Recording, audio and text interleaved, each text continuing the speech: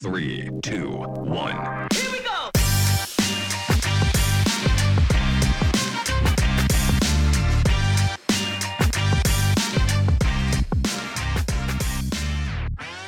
Hey, System and Soul listeners. Mackenzie Reeves Decker here, operator for System and Soul.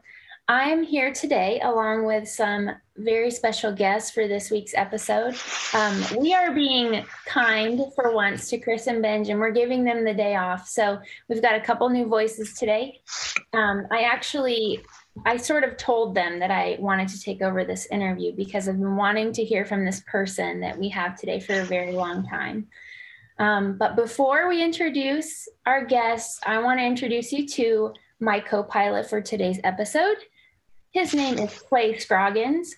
Clay is a pastor, speaker, and author. He has written 2 incredible books, How to Lead When You're Not in Charge, and How to Lead in a World of Distraction. He's joined us on this podcast before, so make sure you go check out his episode in our library. But today he's here to ask the tough questions of our guest today.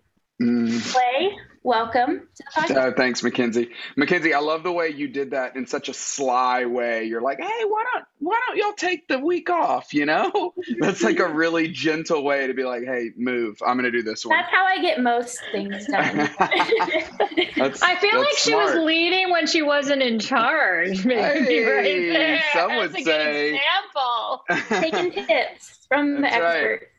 Right. For those of you who are listening for the first time, we're really glad you're with us. You got to come back. You got to come back for the regular hosts. And for those of you that have been around for a while and you're like, oh, finally an upgrade from Benj and Chris, on behalf of Mackenzie and myself, you're welcome.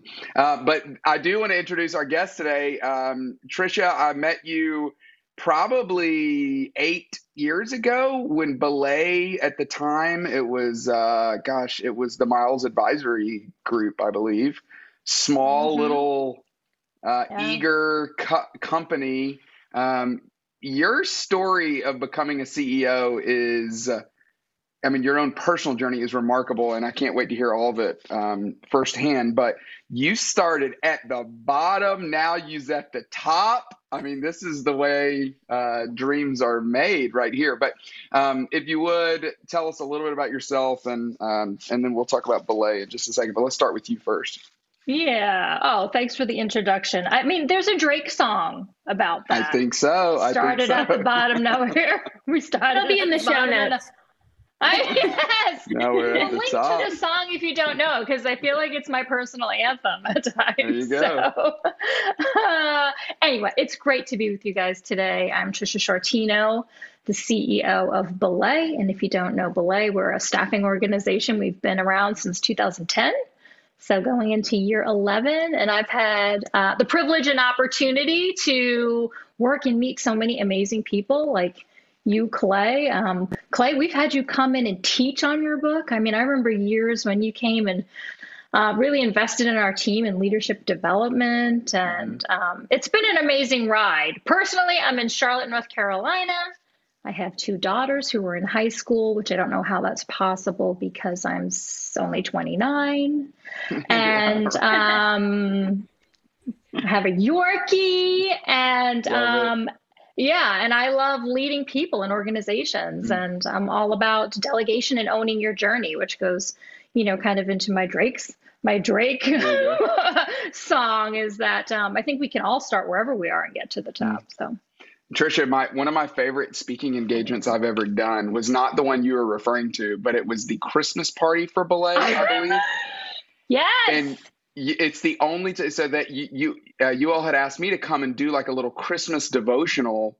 Yes. What I didn't realize is that it would be an open bar before any of this got started. And so it's the only time I've ever spoken in front of a crowd that felt like they were most people were slightly buzzed, I guess. And so it was, the jokes were funnier. The stories were better. I was like, oh, this is why comedians became comedians and not preachers, because of alcohol. So yes. And we were all standing and mingling. We weren't sitting in rows. It was so really good. engaging. So good. I remember that like it was yesterday. Yeah. Well, tell us about Belay as well. It's a staffing company, but how did it start, Yes. and how did you get connected with it? Yeah, so I worked with the founders, Brian and Shannon Miles. I worked with Brian years ago at a different organization, worked at a church construction company. And I was a remote assistant, and he was an executive. And the concept of providing virtual assistant remote support to people was birthed out of our relationship. And so what we do is we provide virtual assistants and now bookkeepers and social media strategists as well to small businesses and leaders who need help and support. And so 11 years ago, the founder, Brian Miles, decided that he was going to start a business where he would align leaders who needed it with great virtual assistants. And at the time, I was his virtual assistant, and he asked me to kind of join him, for the journey. And so I did. I mean, I hopped on board back in 2010 with, on a wing and a prayer, if you will, during a recession a little bit in 2010, and took the chance to say, okay, we believe there's something to this. We believe we can serve people well. We believe there's leaders out there who need support, who are having a hard time finding support. And that was our mission right out of the gate, was to serve people with the right people to help them elevate. And that was kind of the core foundational principles we went into. And we also wanted to be a company that everybody wanted to work for. We were kind of like anti-establishment, we were so against the grain. We went into it and said, we want to be anti-corporate. We want to be the place people want to work. We want to be a place people are banging down the door to get into because we're such an amazing company to work for. And so foundationally, that has been something that's been at Belay's core all along, is our culture and who we are as an organization mattered from the day we started. And it's been an undercurrent and a thread of ours that we want to be a place people enjoy working. And then we validate those things by, having great retention, but also getting, awards like, best places to work and things like that. Like those to us are extremely rewarding because it means we're accomplishing that mission. Trisha, as you're speaking, you may not even know how well aligned you are with a lot of what we teach and what the people, our listeners, our coaches, and the companies that we work with running on System and Soul are after the same mission. And I know that we're all so curious, and I think you could speak to both sides of that, of how you, over the last over 10 years, now that you've got 10 years under your belt, what does it look like to, how did you really foster both of those things together and at the same time? And what worked well and what didn't even? Yeah. So we use a term and a definition in our organization. We call the blend of culture and performance as engagement. So we have a definition for employee engagement, and the definition is the marriage of a high performing person and one that is very satisfied with their job at the same time. And so if you equally focus on both of those things and you put equal effort as a leadership team and as management and as an organization to meet both pieces of that pie, then what you end up with is great culture.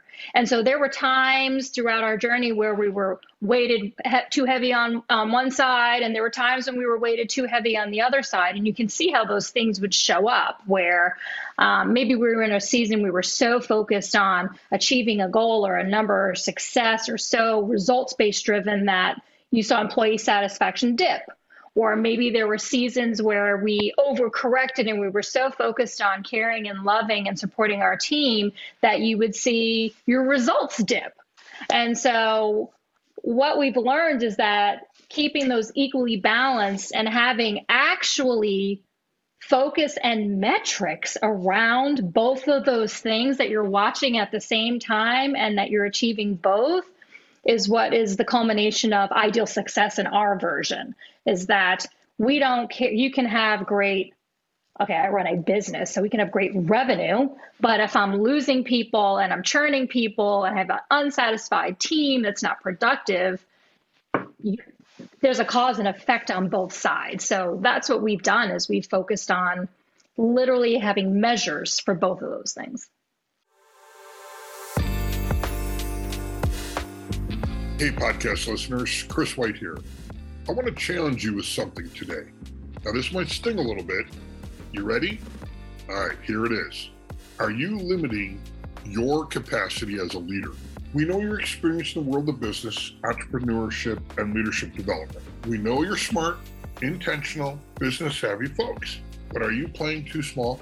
One of the greatest steps you can take after years of leading a company or organization is to become a coach for other businesses. I've been a business coach for over 20 years after a 20-year corporate career, and I'm here to tell you, I couldn't imagine doing anything else. It is the most rewarding and gratifying thing that I have ever done in my career. And this is also why Benj Miller and I created System and Soul. We're training coaches right now to help small businesses everywhere experience breakthrough in both the system and the soul side of their business. If you're ready to expand your capacity and create impact like never before, then let's go. Get on my calendar, let's book a call, and I'm happy to introduce you to System and Soul. For more information, visit systemandsoul.com/coach and set up your phone call today. There's a labor shortage, a labor crisis that's happening in every industry, which I feel like positions Belay really well, because so much of what you do is help provide great employees, great virtual employees for people. Right. But has that affected you all? Has it affected your own? You all have been growing. Mm-hmm. You've been hiring a lot, it feels like. Yes. Are you feeling the same thing everyone else is feeling? Yeah, I think we absolutely are. We are experiencing people leaving to go do other things for a multitude of different reasons, whether they've decided to go back into a full-time market, they've decided to change careers because of personal reasons. We're definitely seeing retention and employee churn and contractor churn as a real live thing. I think we've been able to, as we analyze it as a staffing organization, gosh, if we don't know this, we're in a pickle, right? But when we analyze it, what we really find out is that it's the same thing it's always been. It's just really highlight is that people leave their leaders and they leave poor environments. People can tell you they're leaving for more money. They can tell you they're leaving for whatever reason. At the end of the day, people will stay when they love their job, and they will sacrifice financial gains if they enjoy the work that they do. And so that has been something that we've paid very close attention to. It's like the culture piece today is now even more important than it's ever been before. And so extra highlighting, or, we actually sit around and have meetings about how can we enhance our culture? What can we do so culture is more present and prevalent? How can we make sure we're not forgetting to cast vision on a more regular basis? It's almost become a requirement, for an employee to come in and say, I actually don't need to stay someplace or work for somebody that doesn't treat me well and doesn't care about me. And actually, I desire to work someplace where I'm valued. And so the answer to the question is you will churn if people don't feel valued. You'll lose them. But you give them purpose, and you help them see their value, and you express literally gratitude, verbally, like literal gratitude. People I think in my head how grateful I am, but you actually have to say it out loud. Express gratitude out loud, and people will stay with you. The one thing I've been thinking about, and we hear this from the coaches that we work with and the clients that they have, and especially if we're talking about small business or we're talking about small teams, I think high performers get promoted to leadership positions. And then, and you spoke to this in some of the questions that we asked you before this interview. Maybe you can speak to it here. those high performers end up being in the leadership position, and then they want to hoard all of the, they want to hoard everything and hold on to it, because it's hard to, especially in talent crisis like right now, where you see people come and go in a flash, and I think, those types of high performers get jaded in a way. It's like, well, if I'll just do it then, or I'll just hold on to it because I can't trust, or, I can't, they don't know how to hand out the work, or I think you've used the term, give it away. And I'm curious I'm so curious what you tell leaders when they're in that mindset, or they're in that place, needing the help, but not knowing how to get it. Yeah, so there's so many different things at play here. I mean, the first one is like, if one of my reports is coming to me and saying, they're overburdened and overworked, or they don't want to delegate something, the first thing I go to is our jobs as leaders our job actually is no longer to do the work. Like that is just, and the day you went from I'm an employee to now I'm a manager, or I'm a leader, the act of physically doing is not for you anymore. I mean, your job description probably doesn't say anything about the things you're going to go do. It becomes more about influence. It becomes more about helping people make decisions. It becomes more about, guiding people to make the right decisions, or being the decision maker. At this point, you're trying, your job is really to influence others to do their work well in a way that supports the organizational health, or whatever the mission or project you're trying to complete. And it's not about doing.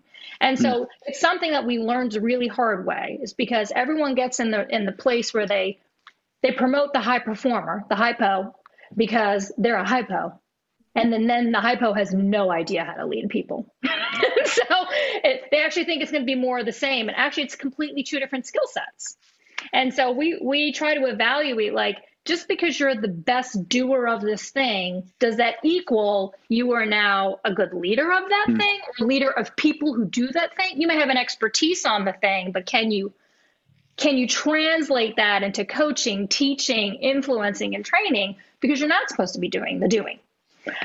So there's that part of it, like the mental mind shift that we have to correct when people apply for promotion or whatever. Like, we're evaluating their ability to no longer do things.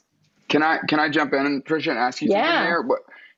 Can you take us back to the moment in the last 10 years in your own career when you had to make that? Because this is your story. Yes. I mean, you were a hypo, and now you are a leader of leaders. Was there a moment, and can you tell us about it? Yeah, every day, Clay, every day. So I bang up against this wall all the time. So it's just iterative. So I remember specifically, I think this was years ago, probably 8+ years ago. I don't know. We were small. I think we had 14 employees. And I went to my boss, and I was leading maybe 2 or 3 people, but I was still doing all the work. And I was just like, man, I am burnt out. I'm up against the wall. I'm working all these hours, whatever. And he says, that's your fault. I have no expectation of you working all those hours. I have every expectation that you appropriately distribute the work and make sure the work gets done. But if you're up against a wall, you put yourself there. And I was like, okay. Shoot. Geez. Like, it's your job to get yourself off the stinking wall. Mm-hmm. And so from that moment on, I'm like, oh God, I'm putting myself here, because a good leader, even if there is too much, is going to appropriately say, okay, we have to prioritize. All this can't get done at one time. There's such a thing as balance and pacing and speeding. And sometimes we do things for the sake of doing them, and we don't have clarity on what we're trying to accomplish in the first place. And so, I think we put ourselves up against a wall first and foremost. And if we feel like our leader put us up against a wall because they've overloaded us, then it's still our job to go address that issue and say, hey, I have more work than I have hours in my day. And so can we talk through the priorities on what's urgent, what can wait, what maybe somebody else can do, which goes right into the kind of the art of just knowing and understanding how to delegate and manage up and manage down. Because it's a two-way street. That's such a great story and such a great example. How do you remember how it made you feel then? Yeah, I was kind of, I was relieved, and I was almost like kicking myself. Yeah. I kind of felt like, like what? Oh gosh. Yeah. I mean, he's totally right. He's not sitting there going, work harder, work longer, right. Because I'm a high performer and I'm, was at this place where I'm looking to grow my career. I was in a season where I was like, I will do more to prove myself. I will do more to prove myself. I will own more to prove myself. And so I wanted to take on more work so I could prove I could get to the next level. Now that it worked for me in some sense, right? Because I am where I am. But not as it related to being the hoarder of all the work. Actually, what I was doing is I was hurting myself. I was burning myself out. I was exhausted. I was tired. You can't make good decisions when you're burnt out. So it took me years to figure out, like, how do I have good balance in my work and really do a better job at prioritizing and delegating. And that's been iterative. And so I do it probably twice a year. And I have my team do it, where we literally sit down and we go, what's on my plate? What am I doing? Why am I doing this? Should somebody else be doing this? Like, what would be my ideal state? What would my week look like? We have like a chart that we map it all out. Like, ideal, this is what my workday looks like. And then does that correlate with the things I'm supposed to be doing? And we walk through this whole exercise a couple times a year. And I've done it personally for years, but now I ask my team to do it because I actually want them to be as free and own their time as much as I do, and actually expect them to actually put in blocks of golden hour, which is like professional development. I want you to read a leadership book for a couple pages, an hour a week. I want you to develop yourself and think time, because as leaders, we actually need time to sit with ourselves. And that's throughout your whole organization, 1,200 plus people. Yeah. Right? So we are, we're about 120 employees, and we're about 1,800 contractors right now. So in total, we're about we're almost at the 2,000 lives at this point.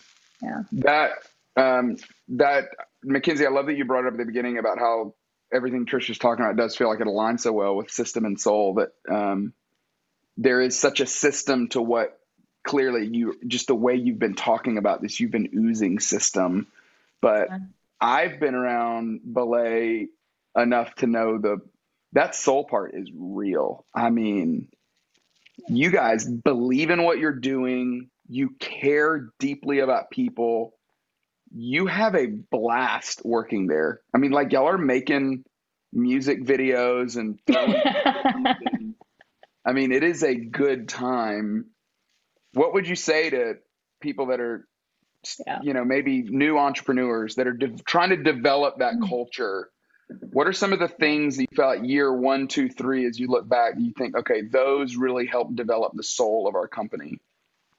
Yeah, I think, one of the exercises we went through really early on, what helped us keep our focus, was really developing, even when we were probably 8 people. I mean, we developed our core values when we were 8 people. We were 8 people, like, okay, what do we align with? And one of our core values was fun. And so, because we wanted to not be overly corporate, we wanted to be the place people wanted to work. And we felt like great culture is that high performer, that engaged employee who enjoys coming to work. You can have fun at work and still get your work done. And so we just had this passion around our core values, and fun being one of them. And then another one of our core values is team. So you put those two together, you put fun together and team together, and then you agree to adhere to those core values for the life of the organization. And then you have to figure out ways they show up. You have to have fun and you have to be a team. And so that's why we have Christmas parties where there's open bars, or we will have scavenger hunts on Zoom, or we will do a would you rather on a Zoom with our team, because we believe in our core values showing up every day. And we've really stuck with it. And we've been dedicated to making sure we don't lose sight of them. It would be very easy, especially like, gosh, the last 2 years we've all lived through, it would be very easy to not have any fun the last couple of years, right? I mean, there were some months things were not feeling fun. And yet, we pulled ourselves together and said, but it's a core value. And so we're going to exude fun. And so even though we're in the midst of a pandemic and we're losing business, we're going to ask the team, if you can only have one utensil for the rest of your life, would it be a fork or a spoon? And that has been an ongoing debate ever since. So we have team fork and we have team spoon. It's the spoon, no doubt. It's totally a fork. Oh my God. I don't know. I think it's a fork. 2 against 1. You guys are ganging up. So I think, right, my advice would be like, know who you are and who you want to be, put it on paper. And even if you're 2 people, 3 people, 4 people small, write it down, plaster it on the wall, and then live it out and create plans on how it shows up all the time, and don't let it go. Quick side note. So inside of our company, one of the cultural attributes that we strive for is fun. And one of the, awesome. we put habits in place, organizational habits. And one of the things that we're trying to do, so one of our habits is hug, pray, and dance, which is hilarious, so it's cool. But here's the thing, like half of our team or more is like introverted people who would never want to dance in a room or on a Zoom, which we've done like ever. And here we are, like, 3 or 4 people. I think Clay's been there once before, where we're just like dancing in the room together. And it's the silliest thing, but it creates this sort of communal moment. Yes. Whether it's a ridiculous question or just everyone's feeling awkward together. It's like, It's incredible. Yes. Cohesion. I mean, and that's like, you get team building, team bonding, and call it what you will. I say cohesion is like, awkward moments like that where you're totally pushing people out of what's comfortable, and then allowing people who love it to just be all in their glory at the same time. It just creates cohesion. At our last meeting, we did a lip sync battle, and we broke our entire company into groups of people, and we just handed them a random song and a box of props, and we said, go to town. And we had like our accounting department finance people like mortified that they were going to have to lip sync to like Rihanna. With a, blow up guitar or whatever. But I mean, we were going for it and cohesion, Yeah. Love it. I'm curious, Trisha, with the strength of that value, fun in your organization, what are your other ones that I imagine there's some balance in there as well? I'm curious what they are. Yes, we have some good ones. I mean, God is our number one core value. I mean, we're a Christian organization. We were founded to serve the church. And that's expanded. And so now we get to serve all kinds of organizations, but we always give God the glory. And so that's a core value of ours. And so we have behaviors that show up that represent God, like praying before meetings. And, there's things we put in place so that God is always present. We're always lifting him up in everything we do. Vision is a core value of ours because we started an organization that at the time was very, we believe, innovative. I mean, nobody back in 2010 was doing this remote work, fractional virtual assistant thing. And so we knew we had to have the vision of what could be, and the vision of being innovative and future thinking. So that's one of our core values as well. And then passion is one of them. We don't ever want to do anything and be, we don't believe in complacency. And so we will do everything passionately with excellence and put all we have and then some into everything we do. So complacency does not exist in our organization. So those are some of our other core values. Trisha, I was thinking about what you were saying about how during the pandemic, everybody was so afraid of business that was being lost. And I feel like I know there was a season for Belay where you were feeling the same thing, but at the same time, I mean, quickly, the way you had been running your company, the way you had established your company quickly gave you quite an advantage because you were founded as a virtual company. You provide fractional virtual assistants to people. Can we talk about virtual culture a little bit? Because you're the first company that I had ever heard of that had created this magnetic, remarkable soul of a company, and you're only in a room together four times a year. So what? Maybe I know that could be a long conversation, but give me, if you would, here's the one thing that we do really well that makes that work, and what's the one mistake that companies make when they're trying to create that virtual culture? Yeah, so there's a lot, you're right. But if I'm going to talk about one thing, I'm going to say, if you are remote, you are probably on a Zoom. If you are not on a Zoom and you're on a conference call, you need to get on Zoom. Because at least you're two-dimensional, you're not one-dimensional. Like eyeball to eyeball, see your face.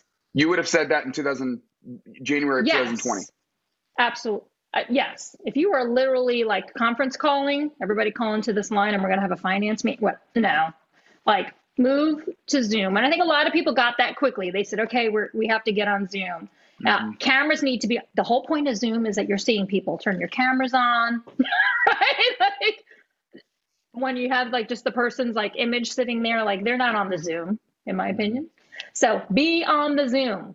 And then because you're virtual and you're leading an organization via Zoom, your etiquette and your rules of engagement while virtually working together are important. And so like we have rules on how we engage via Zoom and webcam because we are a remote company. And some of those rules are things like you don't go on mute unless you have a barking dog, because that will defer you from engaging in a conversation. If you're muted, you're muted. So you're not going to talk up and you're probably not going to go through the effort of, so you're not muted. Your video is on. You're in a place that looks like where you're supposed to be. And you're engaging, and that the leader and the moderator of the meeting, whoever that may be, whether it's the leader of that meeting, is moderating the meeting, and your core values are literally built into your agenda. So like our core values, right? So I already told you, God, every single meeting we're opening in prayer on Zoom with mutes off, cameras on, everybody's looking at the screen, right? We believe in fun. So we will have 5 minutes of chit chat, silly talk. What's in the news? What's the best movie you saw? What's on Netflix? Fork or spoon? Like spend 5 minutes on fun. Then get to your meeting, then get to your agenda. And because people's time matters and Zoom fatigue is real, follow your agenda and end on time. So like, if you could do a couple of those things, your core values show up, you're face-to-face, you're eyeball to eyeball, you're injecting fun, you're not muting, people are engaged, they're not sitting with their camera off, you inject, some fun, whatever those are for you, you could figure out how to have great web meetings, you will start facilitating great virtual culture.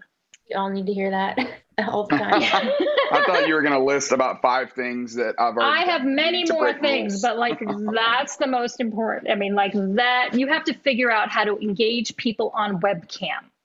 And so I've had people say to me, like I've sat in like webinars or whatever, and they're like, you're so animated and engaging on Zoom. Wow. It's like, you're not boring. And, and I said, yeah, that's part of what goes with this, right? Is like, I am animated, I'm engaging, I'm moving. Like part of it is part of engagement. And so you have to foster and create virtual engagement. And so that's what it looks like. It's like, nobody wants to sit on a Zoom call where it's, Charlie Brown teacher, and people, like make it interesting. Trisha, as we are so grateful for the time that we've gotten with you. And it's just clear that, for your career trajectory and the time that you've been leading Belay, the time that you started as an assistant, it seems like you've just been making things better as you go. And it sounds like you're making things better for almost 2,000 people right now in the organization that you've built. So thank you for your time. As we close, we always ask our guests sort of what's the one piece of advice you'd leave us with? First of all, thanks for having me. This has been fun. You guys are great. I would say my one piece of advice would be, which we didn't talk about it too much, but it is for people to really recognize that you own your power and you own your journey. And your life is yours. You make your decisions. The career is the path you create. And sometimes a lot of people feel like they can't see opportunity, or they're stuck, or things look dismal. And I would leave them with a word of encouragement to say that sometimes opportunity is not waiting, and sometimes you actually, you need to build the door. You need to create your opportunities, and that's really for you to do, and it's absolutely possible.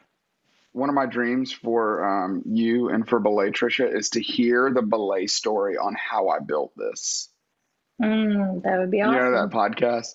Yes. I feel like they need to tell your story. I feel like you as a leader, you're remarkable, your journey's remarkable, but also the company that you all have created in such a short amount of time, it really is remarkable. So yeah, I echo Mackenzie's sentiments. This has been fabulous. We have so much respect for you. So thank you. Now everybody go tweet at How I Built This and get Trisha. That's right. Yeah. Thank you guys. This has been so fun. I enjoy both of you. It's been a pleasure. All right, System Info listeners, thanks for joining us. We'll see you next week for another episode of the System and Soul podcast.